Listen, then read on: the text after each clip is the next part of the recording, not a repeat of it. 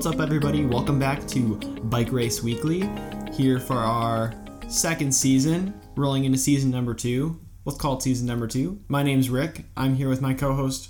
Hello, I am Ryan Gerard. And we are back to talk everything bikes, bike racing.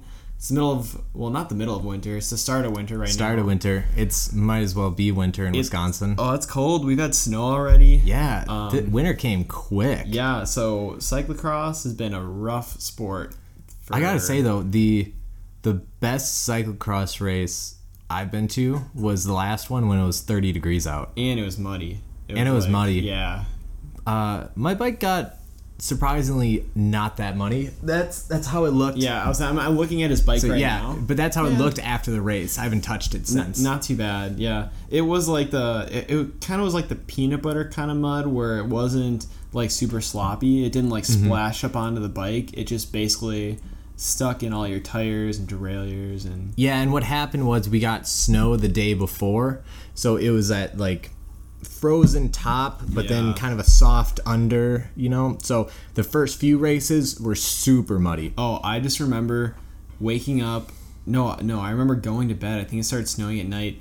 Going to bed before your guys' cyclocross race and just looking outside and laughing to myself because you guys had a race. I did not race, but Ryan and then our other two friends, Matthew and Tommy, they had a race, and I was actually kind of excited to do a snow one. Yeah, like it was your first cold. Snow race, right? Yeah, it was cold, but I mean, it was the ideal situation for a cyclocross race. It was literally down the street from me, and I didn't do anything the night before. Did we do something the night before? I think we did. Yeah, actually. we did. Yeah, we did. But I got a bunch of good sleep. I wasn't hungover. And I got to warm up in my living room on my trainer, so I was sweating before going to the race. And like it was just such an ideal setup. Yeah, the race was actually in the town that we live in. So what we did is everybody before the race would warm up on Ryan's trainer on Ryan's road bike, which was on the trainer, and then that person would ride down to their race, and then we'd go watch them because throughout the day, you three guys were in 3 separate races. Yeah. It actually worked out really well where we went to see my brother Matthew race, who raced at 10:30. So Rick came over before that. Had a few cappuccinos, ran over there, watched him race, which Matthew, if you're listening, it's so fun to watch Matthew race because he likes to slide out a lot. The reason I love watching Matthew race because he's the only person that rides in the drops. From start to finish. And I gotta give it to him though, because he makes it look efficient, I guess. The weird thing is like his top two, or he's got his stem slammed. Much. And that's kind of Cannondale's thing is their bottom. What do you want to get? Spacer? Yeah. I think on his bike it's like 35 millimeters. Yeah. And they don't really make it easy to switch those out. Yeah. I switched mine out on my Cannondale, on my old one, and it was kind of. I don't really know if you're supposed to do it like that. It worked, but not well. No, I don't want to say it didn't work well. I'm just not sure if you were supposed to do it like that. I gotcha. Anyways, that's enjoyable. I saw one other person that was in their drops too. Really? Yeah. But not the entire race. Yeah, and then so Matthew, if you're listening, you got to be you, man. I don't ever want to see you not riding your drops. And then so we came back to my place, hung out a little bit. I think I had another cappuccino. Yeah, you had a lot of coffee. I had a lot of coffee that day. Have you ever thought, man, I drank too much coffee before this race? Never. The more coffee I had, the better I feel. Have you ever found like an upper limit? You've never been I've never felt twitchy or anything, or felt like the more I get like amped when I drink coffee, the better I feel. So like my recommendation would be don't try to find the upper limit, but good for you, man. I'm glad that you can just drink copious amounts of coffee and not feel like you're gonna like peel your skin off before. No. The worst thing that I get, you must be a fast metabolizer. There's people that are fast and slow metabolizers. You must be like on the upper end of fast metabolizer. I don't know. My when I took my body scan at work, I run on 1,700 calories a day. I think that's what they had for me too. Is that high metabolism or low metabolism? I don't. that doesn't really tell you actually what that's like. Oh, really? So I think if you want to figure out what your actual like basal metabolic rate is, they have to do this like funny test where you drink this fluid and then you pee it out, and they can't scan you and tell you like what your basal metabolic rate is, because they're only showing you like your lean muscle mass and your skeletal, like, so they'll just say like if you're a bigger person you'll have a bigger metabolism, but everybody knows like a super tiny person that basically just puts food away and they can do it all day and they're like rail thin and super skinny. So like it's probably like a close estimation for most people. That's my guess. Okay. Yeah.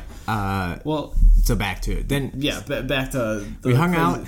Then Tommy did the P123 race. Yeah. Didn't go great for him. We were actually pretty psyched to watch him, and he was actually doing pretty well. He's super good. Yeah, he's picking people off. Yeah, his strategy is to start in the back and then just pick people off one by one. To be honest, I think that's like the best strategy for cyclocross. Yeah, because so many people go out so hard, and it just like you just kind of like blow up that second or third lap. If you can just kind of like ride your own race and your own pace for a race, I think that's like the fastest way to complete the race. And I think I said race 3 times in one sentence. My bad. That's what I tried to do too.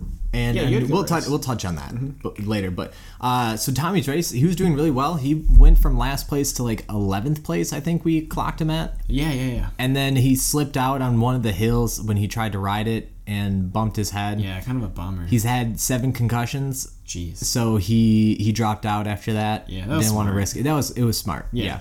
Unfortunately, he couldn't race with me. He also signed up for the Cat 3 race. He was actually really excited to do that because he wanted to beat me. Well, and he would have. I mean, well, you know, I think I'm pretty sure he would have. I mean, I finished and he didn't. So you know, right now, I mean, look at the scorecard. Right now, he took last place, Rick. You are the Cat 3 champion of our friends group. Yeah. So I mean, that's a big deal. Yeah. I mean, yeah. I feel like every friends group needs to have a Cat 3 champion. Of course. And there should be a belt, possibly. Yeah. Maybe a crown if you're a little narcissistic, but who isn't? You know what I'm saying? Yeah. A whole outfit. A whole ceremony, too. Yeah. Ceremony. That would be nice. Yeah. I would like that. Mm-hmm. Okay, well, that was your race over the weekend, but that was also your last race, right? Well, we didn't talk about my race yet. Oh, yeah, sorry. So my race, go ahead, what we were Ryan. touching on before. Go ahead, Cat 3 champ. Thank you. So what we were talking about before is my strategy always is to, try to get a good start and then kind of feel out how is everyone going to race, because majority of the time most people, I mean, there's a few people at the front who can maintain that high pace, redline it at their speed, at that speed, and then there's the people that kind of like lag on that group, like they try to follow the lead group and for they as long as they can, and then they can, they'll do it for a half hour. But then after that half hour, they just blow up. Yeah. And those are the people that I try to pick off. And I try to just maintain one pace. And as soon I try to stick with that front group. And then kind of once I kind of feel my body out, and once my body's kind of telling me you're not going to be able to hold this, I back off. Mm-hmm. The people that are winning that race, if I can't stick with them then, and they're still just pushing, I'm not going to stick with them the entire race. So I just race my race. I know my body enough to know how hard I can go for 50 minutes. Mm-hmm. And like with that race, I think I was almost in last place, and then probably with 2 laps to go was when I passed like a majority of people. Yeah, I was pretty impressed with how many like spots you made up in the last 10 minutes of the race. Yeah, it was quite a few. So for not really racing much cyclocross this year, I felt good about that race. Overall thoughts on cyclocross. I wouldn't say you raced a season of it, but you've done a few races this year. Yeah, I like it. It's definitely during the time of the year where I don't have much motivation to race. Yeah, especially after you race like all summer. And then I'm not really like training like for racing. I'm in my base time, so it's not really we're in more of our beer and darts season. Yeah, so I'm not in like a race fitness. Mm-hmm. So like going to races, it's kind of like I know I'm not gonna do great. Yeah, like 50% percentile is kind of where I aim for. Yeah, and it's kind of more I just try to enjoy the course. Yeah, because I think the courses are unique. For sure. Yeah, I think cyclocross is just like a fun time of the year, especially for me. Like I didn't do a lot of racing this year for cyclocross, but I had a really good time. Just especially once it got colder, just watching people, having some beers and heckling on the side of the course was a real good time for me personally. Yeah, and I liked that the last race. Shout out to Brazen Dropouts for they put on a great race. A great cross course is a course where you can see the entire course from one central area. People always think about the racers. You don't need to think about the racers. You need to think about the spectators, right? Because there was like it basically revolved around a very like short, punchy hill, and you could stand on top of it and see the entire race, like start to finish, pretty much. So that makes people want to like bring their families out, and if your wife is coming to watch you, I've had like my wife, she's come to watch me at races, and she posts up on like a straightaway, and she's like, that was the most boring thing ever, because she couldn't see me at any other part of the race. Like I know a lot of races that basically do a giant loop or a circle essentially around a park, and that's a super lame race. Don't do that. Yeah, and I think it also helps the community too, because if people go to cyclocross races and everybody is in that central location, maybe there isn't more people. It's like a party vibe. Yeah, but it just gives the idea that a lot of people go to cyclocross races and people want to chase that fun time. So it's like, I'm going to go to the one next weekend. Yeah. So if every weekend all of the spectators are in one spot, it gives off that like good vibe of hanging out with all these people. You meet the other cyclocross racers and whatnot. Oh yeah. Actually talk to the people in your race. Conversation. Yeah, right. Actually like talk to the people that you race with. Yeah. Because turns out the people that you bike race with are probably similar to you. Yeah, for sure. It's a cool community. I liked it. That was just a great race. And I hope to be back, and hopefully we're still living in Sun Prairie next year and can be in attendance and warm up in your apartment. Right. For the race again. Shout out to Brazen Dropouts, by the way, because I left my $200 jacket there and they picked it up and I got it back. Yeah. So that was clutch. That was that one they of held those. onto it for you. Yes. Because they could, people could easily easily sold pick that it on Craigslist for some profit. For sure. People could easily just pick it up and be like, no, he didn't find anything, but yeah, that was awesome. They got it back to me, and I really appreciate that. Yeah, so shout out to you guys, Brazen Dropouts. That's a great team. Well, same people that actually host the practice crits in Madison. Yeah, that's just an awesome team. It is a pretty good cool team. People, yeah, cool vibe. Anyways, that's enough about cyclocross. I think unless you're racing like nationals, or you're crazy enough to still want to race when it's like 0 degrees and snow on the ground, it's most people's official off season. I call this the off season because this is kind of like after cyclocross season where everybody's now in the off season. Yeah. Unless you live in some warm climate and you race in like January. But yeah, I think like end of November, December is the off season. Yeah. Where everybody's now in the off season. So yeah, some people that are racing cyclocross are taking breaks. Some people that are getting ready for road season are maybe starting to train a little bit more. Ryan, what are you doing in your, I would say, your off season, not off, but your off season? Yeah, I would actually say I'm done with my off season. Okay, now it's officially just your off season. No. Now is officially the beginning of my training. Right, but that's off season. Oh, okay. Because you're not racing. It's okay. Off yeah, racing. Oh, okay. Got it. Off is like I'm taking a break because I just got done racing and I'm tired. Off is like kind of getting ready for next year. Okay. Then I'm in the off season. Okay. The last 4 or 5 weeks, I've been doing a mid-volume training plan on Trainer Road. Nice. I didn't think I would actually gain much fitness from there. I started at about 256 FTP, and I just retested today, and I went up to 276. Oh, that's a big. That was not a jump that I expected. Yeah. Especially because I did not think I was good at the 20-minute test. Yeah. And the way I kind of did it was I was expecting to hit like 260, 265, and then ideally, like if I really pushed myself, I would hit 270. Yeah. And during the test, I was like, I'm going to just set it at like 280 watts. I'm going to hold that for as long as I can. If I drop down to like 275, 270, so be it. I'm not putting much much weight stock on this. In it, yeah. So but during the first 5 minutes, I kept at 280, 285. Second 5 minutes, I was at 285. Like, it just felt good, you know? So I was just like, okay, so how does it feel if, you know, I didn't really look at what I was putting out. I was just going by the feel of my body. Yeah, you should do that. And I was at 10 minutes to go, and I'm pushing like 290, 295. And I was like, I'm probably not going to be able to hold this. If I drop to 280, so be it. I get to 5 minutes, I'm at pushing 295, 300. And then in the last 5 minutes, I'm pushing like 300 the entire 5 minutes. Yeah, it's solid. It's so solid. I took, it was a test I didn't think I was going to do well at. And, I definitely impressed myself. And like, how many hours are you training right now during the week? Now I start at like 7.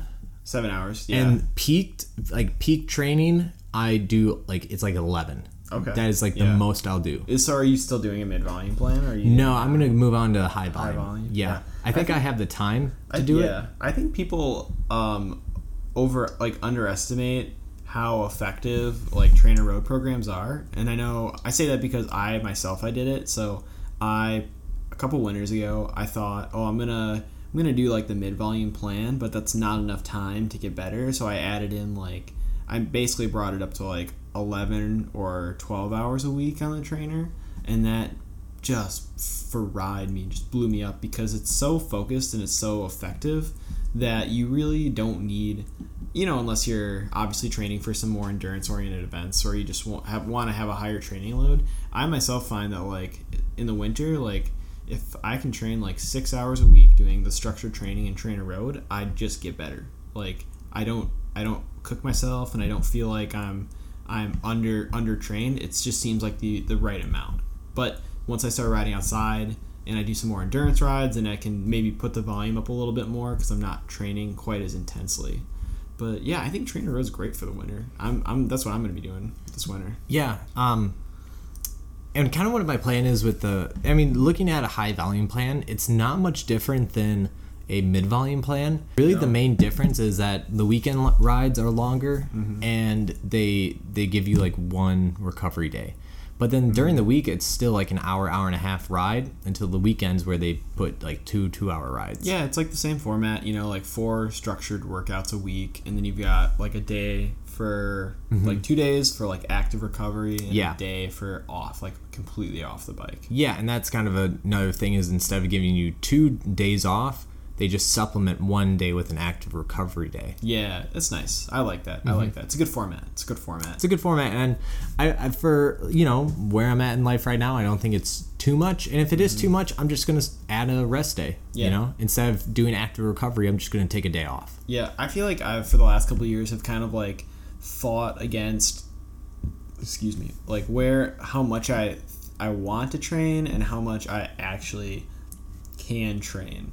And I think that's kind of gotten me into like some tricky spots with overtraining and injuries and just like not performing super well because I kind of put this huge expectation on myself, and then in reality I should like put the bar lower, and then I can always train however I feel like more. Like so this year I put the bar at like 6 hours. I want to try to get on the bike and do like 6 hours of structured work through the winter, and if I have more time or I feel like I can, I'll add like a little bit more work than that. And then if I feel like I'm, like really crunched at work or really like stressed or tired, like just take it below that. But like 6 hours is just kind of like the low bar for me. That's good. Yeah. And that's for me, like that's kind of just to reintroduce myself to training without the mindset of like, I'm just going to get crushed by like the load that I'm trying to do. Yeah. And something I'm hoping to be able to supplement weekend rides with is cross-country skiing. Yeah, so we're getting some snow. Yeah, so instead of doing a 2-hour indoor ride, I'll do a 3-hour ski. Yeah, we actually both live really close to some ski trails, and then Blackhawk in Middleton, they actually blow snow, so I think they're open. $25 for an entire like season pass. Oh, okay. I didn't know how much it was. Or $50 for like the ski and mountain bike path. Yeah, that's not bad at all. No. So I'm probably going to buy one of those passes and then, the weekends just ski when I've got the time to. Yeah. And then we have a bunch of areas around here that blow snow as well. No, not blow snow. I should say they groom. They groom. So like we have to have natural snow and then they'll put like some tracks. Yeah, but then in Blackhawk, I believe, is the Olympic Training Center. Yeah. Blackhawk is the Olympic Training Center, or so we're told. Or so we're told. Yeah, I don't know. You would think that you would hear more about that. Yeah, that's what I heard. I don't know if it's true. I heard that it's like there's going to be like a network of cross country ski trails in the summer for like roller skiing, which I actually just bought a pair of roller skis. Oh, yeah, just trying. Did you get them yet? No, the package hasn't come. I bought them like a week ago, so I was expecting them. Did you get them on Experticity? No, wait, they were on Experticity? No, I thought that's where you got them from. No. I bought them from, it was like Pioneer USA. It's like their in-house brand. It's a big cross-country ski online retailer. I was just looking to do some cross-training, and I feel like it'd be nice to have them for the summer as well, too. Just whenever I don't feel like riding, maybe I'll just go do some roller skiing. And I kind of like it. I've tried it, actually. I did some last year on some rental skis. And it's, to be honest, it's actually kind of nice because you don't have to do any waxing. You don't have to do any...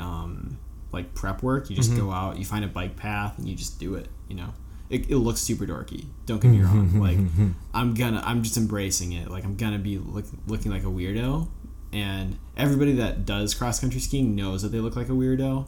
And if you don't, you're just in denial. I don't know. I've met a few people that thought they were pretty cool. Yeah? Yeah. I don't know. It's a special group of people. the dedicated ones. The real dedicated ones.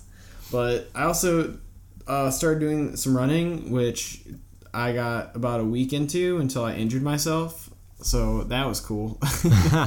And which segues into our next topic. Segue from Segway Sam over here. Segway Sam. Segway Sam. Yeah, the next thing we want to talk about is Rick and I. Rick, more so you. You got a few years on me. I'm like 2.5 years older than you. 2 years older than you. I'm 2 years older. We're kind of hitting the transition of going from young and invincible to, you know, I wouldn't even say old, not but even human. Old. Yeah, human. You know? And I feel like you start to feel it. So people that aren't active, they feel it like in their 30s and 40s maybe. But I feel like people that are really active feel it in like their 20s, and especially once you start working a full-time job. Yeah. I feel like the fact that I sit now for a considerable amount of my day has definitely affected my just overall like bodily feeling, which I'm going to get a standing desk this winter, so that should fix that. Do you know which one? I have the Varidesk, which is... That's what I want to get. That's like the most popular one. That's where you can stand and sit, right? Correct. So how do you... Maybe this is irrelevant for the podcast. We'll talk about this desk. No, it's a good topic because a lot of people who listen probably want a standing desk. That's true. And they might know that, no, you're not getting that old. You're just sitting all day. And that's not good for your body. Mm-hmm. So how do you use your standing and sitting desk? Like, what's the ratio of stand to sit that you have during the day? Not as much as I like. Here's the thing, is that you love it at first. Yeah. You really do. And then slowly, you kind of use it less and less. What I need to start doing is at least tell myself I'm going to stand for 20 minutes in the morning, 20 minutes in the afternoon. That's good. Yeah. Do you take walks at work at all? Just with being in IT and I have to go to people's desks. Mm-hmm. There's some you're days walking around the building. Yeah, there's some days that I'm going up and down like stairs. You know, I'm running around everywhere. Where I actually do like walk a lot. Mm-hmm. And some days I'm at my desk the entire day. Yeah, that's true. That's a good point, man. It's a good way to stay pretty like mobile at work. Yeah. I feel partially like the reason why I start to feel like so crappy sometimes is, and this is like not a knock on cycling, but it totally is a knock on cycling, is just that like after being like really invested in cycling and doing it a lot, you know, like this past summer I trained a ton. It's not a very good sport unless you're doing stuff to mitigate some of the effects, and that's super vague, but what I mean by that is cycling is really repetitive, so you develop imbalances quite easily. And you know, like I don't have $1 million to spend on an expensive bike fit and get like the precision saddle and stuff like that, and I know it's popular opinion to get a bike fit. I get that, it makes sense. They use lasers, it's pretty cool. But it's at the same time, it's pretty expensive, you know? You can spend what your bike is worth on a I've seen people spend more than their bike's value on a bike fit. So I think that's part of my impetus to maybe not ride my bike like exactly, or ride my bike as much. I'm kind of trying to fill in some of that time with like roller skiing, was trying to do running until I messed up my knee. But I just find that like I've developed all these imbalances and weird injuries just from like focusing on solely riding. And I think maybe that's part of getting old. I don't know. Part of sitting all day and then riding a bike. And I spent probably more time in the saddle than you did. So like you, even though you trained like just as much as me, but you were doing more indoor training. So I think that's partially too, like just a lot of saddle time and doing the same motions over and over again. It's not exactly good for your body. One thing I've noticed the difference between like I guess like repetition wise between indoor training and outdoor training is like when you're outdoors, you're kind of moving your body a little bit more. Yeah. Where in indoors, your body is so stationary that I'll feel it is in my knees, and you'll really start to feel that like your cleat position is off. Yeah. So if like I'll start feeling like a little tweak in my knee, or in my insole or my like where the bottom of my foot is. Right. So if it's just like off a little bit, you'll feel it. Yeah, and I think more than you will outside. So yeah, that's a good point, because when I developed a lot of these injuries, I was basically training like 10 or 12 hours indoors. Like I was training a lot. So I think that's like, especially for people that live in the northern hemisphere, it's so hard to get around that, where you want to train a lot, but you literally feel millimeter differences in your cleats. And so I had an issue with my hips, where my hips were out of balance. And it's because I rode the trainer for so much, and one of my cleats on my shoe was too far back, which pushed one of my feet up, which made my hips like essentially curve to the left or shift to the left. And it's been like a pain in the butt to fix that. It's just taken like a long time to do it. Excuse me. So can I ask, where have you? So you've gotten the cleat position fit before?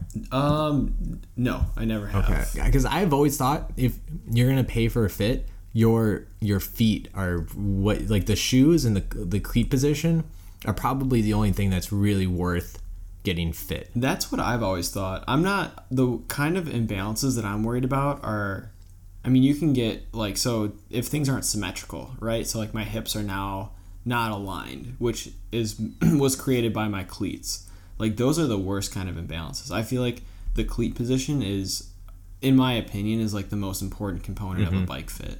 And I've had like really good bike fits before, and it's kind of amazing that a lot of the fitters don't even really address cleat position.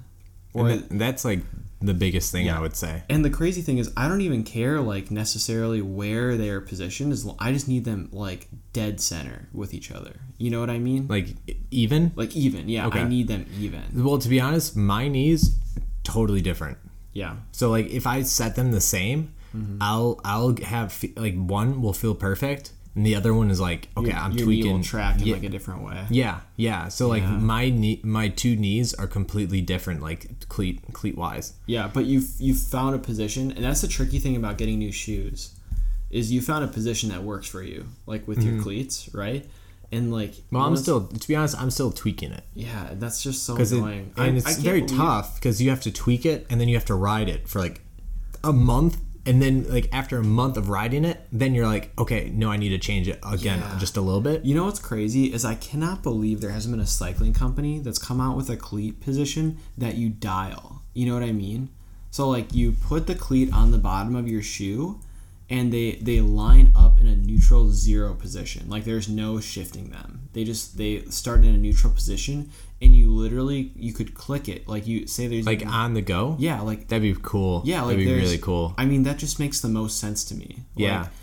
Like, there's like the way cleats are currently put on bike shoes is the dumbest thing ever. That's true. There's a stupid checked like cross plane. So there's the horizontal and there's the vertical, and there's checks on there, and then you basically just eyeball it, and then you try, and some people like they put markings or whatever, but you're basically eyeballing it, and you're trying to maneuver your cleat position around, and then when you tighten it, it always shifts your cleat position. It does. I was gonna say that it always shifts. It's the most inefficient thing I think I could ever dream up. If there's like some kind of entrepreneur out there that wants a decent idea, that's like interested in cycling, that I feel like would be the next big thing. That's actually an interesting point about how far like just like shoe technology has come with like carbon and whatnot, making it as light as possible. Yeah. But you're still screwing it in with bolts. Yeah, exactly. Into screw holes. Everything is so light and performance driven, but at the same time, it's like nothing. Like the thing that matters the most is just the fit. You know, like it doesn't matter how light it is. Like I had some super nice shoes, and guess what? Like I didn't put the cleats on right, and now my hips don't work. Like who cares if they're 2 grams lighter? Yeah. Like I need them to be like functional. Here's an idea. And I feel like there's a lack of function right now in some of the like bike technology. Here's an idea: is if so you know how the whole reason like you have to take those off and replace those every now and then. What they should do like a mount that you can adjust. And then the cleats themselves, you can like pop on and off. Yeah, that would be smart too. That'd be smart. You know, so then you don't mess up that cleat position every time you have to change it. Yeah. And then at the same time, being able to dial it. Yeah, that's a good point. I think that's good too. Yeah, I mean, we're not. But who knows? We're not engineers. We're not shoe gurus. Shoe gurus. Yeah, we just like to look good in our shoes. We just need our Gucci shoes. Yeah. Oh my God. Did you know Gucci shoes are $700? No. It's on my Christmas list, by the way, if you want to. Jeez. Yeah. It's and not actually. Yeezys, too? I already have the Yeezys. Yeezy bike shoes. Yeezy bike shoes. Kanye, if you're listening. Yeezy bike shoes are the next thing. If they came out with Yeezy bike shoes, I'd probably buy a pair. Jeez. No lie. But yeah, other than that, yeah, so I started running a little bit too, and like I basically instantly injured my knee. I think it's tendinitis. It's starting to feel better. I think today was the first day, and this is like 4 weeks ago, where it doesn't, like I haven't felt any like pain in the knee, and it's on the side of my knee. Mm-hmm.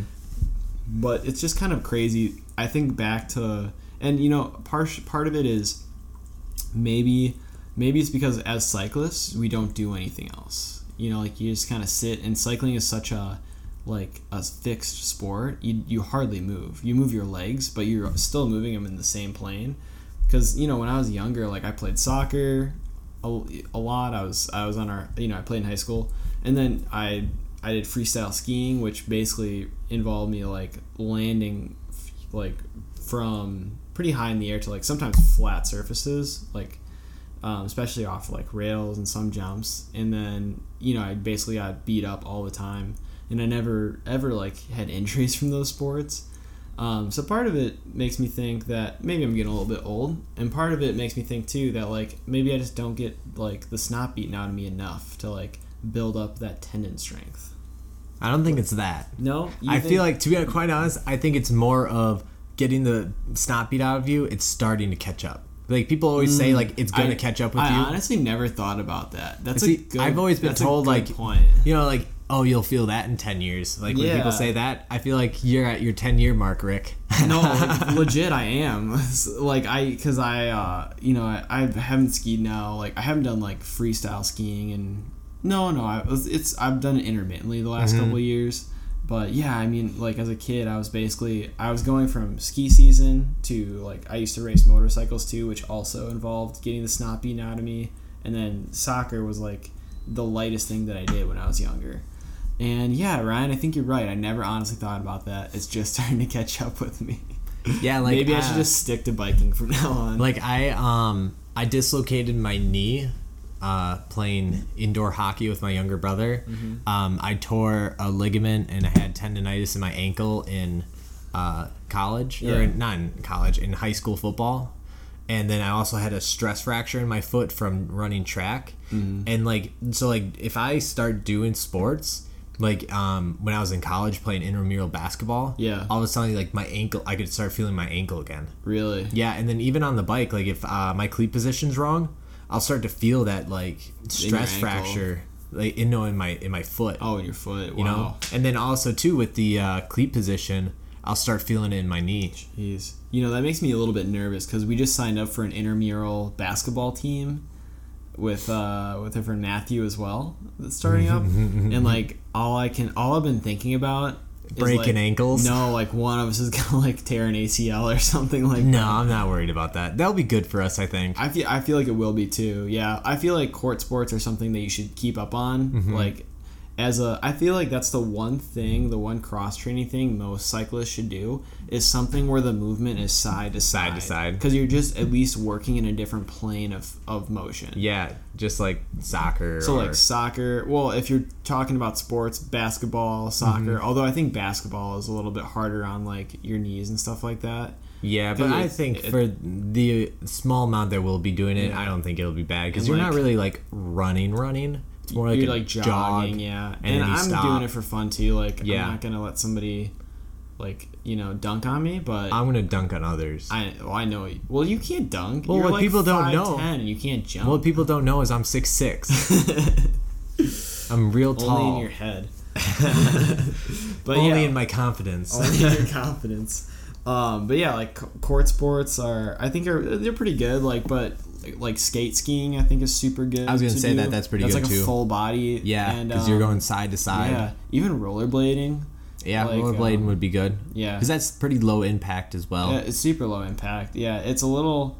That's actually getting really popular. Is rollerblading. Yeah, yeah. I see that a lot. Do you know why it's getting popular? Why? Is like inline marathons are getting popular. Haven't heard of it. So like, I was a huge rollerblader. Growing up, I always wanted. Of course you were. Of course I was. I was fast as anybody at my local Skate Express, and I really wanted to get into like speed skating, but I don't know.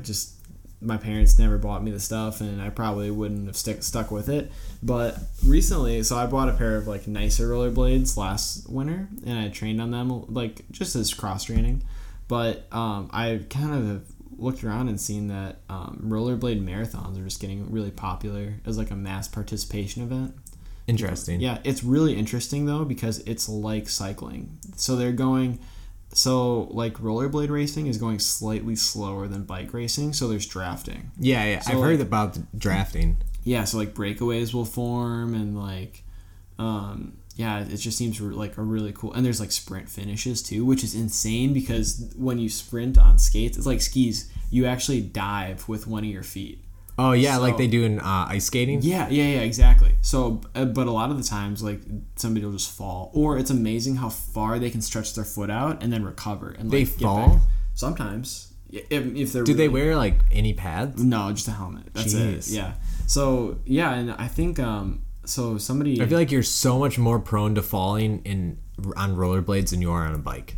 Oh yeah, absolutely, and especially when you're racing skating so close. Yeah, and everybody. So this is really far away from bike racing, but we're going to talk about it anyways. Well, we're talking off season. Yeah, off season. So when you're like racing in these inline skates, like your legs are doing the same stride as the person in front of you, so they're literally like within your personal bubble when you're like that close, and somebody's behind you doing the same thing because you're in just a line of people. Interesting. It's very interesting. There was like I think the average speed of the winner of the Berlin Marathon was like 26 miles an hour. What? Yeah, Berlin Marathon is like the biggest skate marathon in the world. 26 miles an hour. So they did that in an hour? He did that in an hour. He was solo. Well, I guess like marathon runners do half that speed and they're just running. So I guess you got to be able to do twice the speed on rollerblades.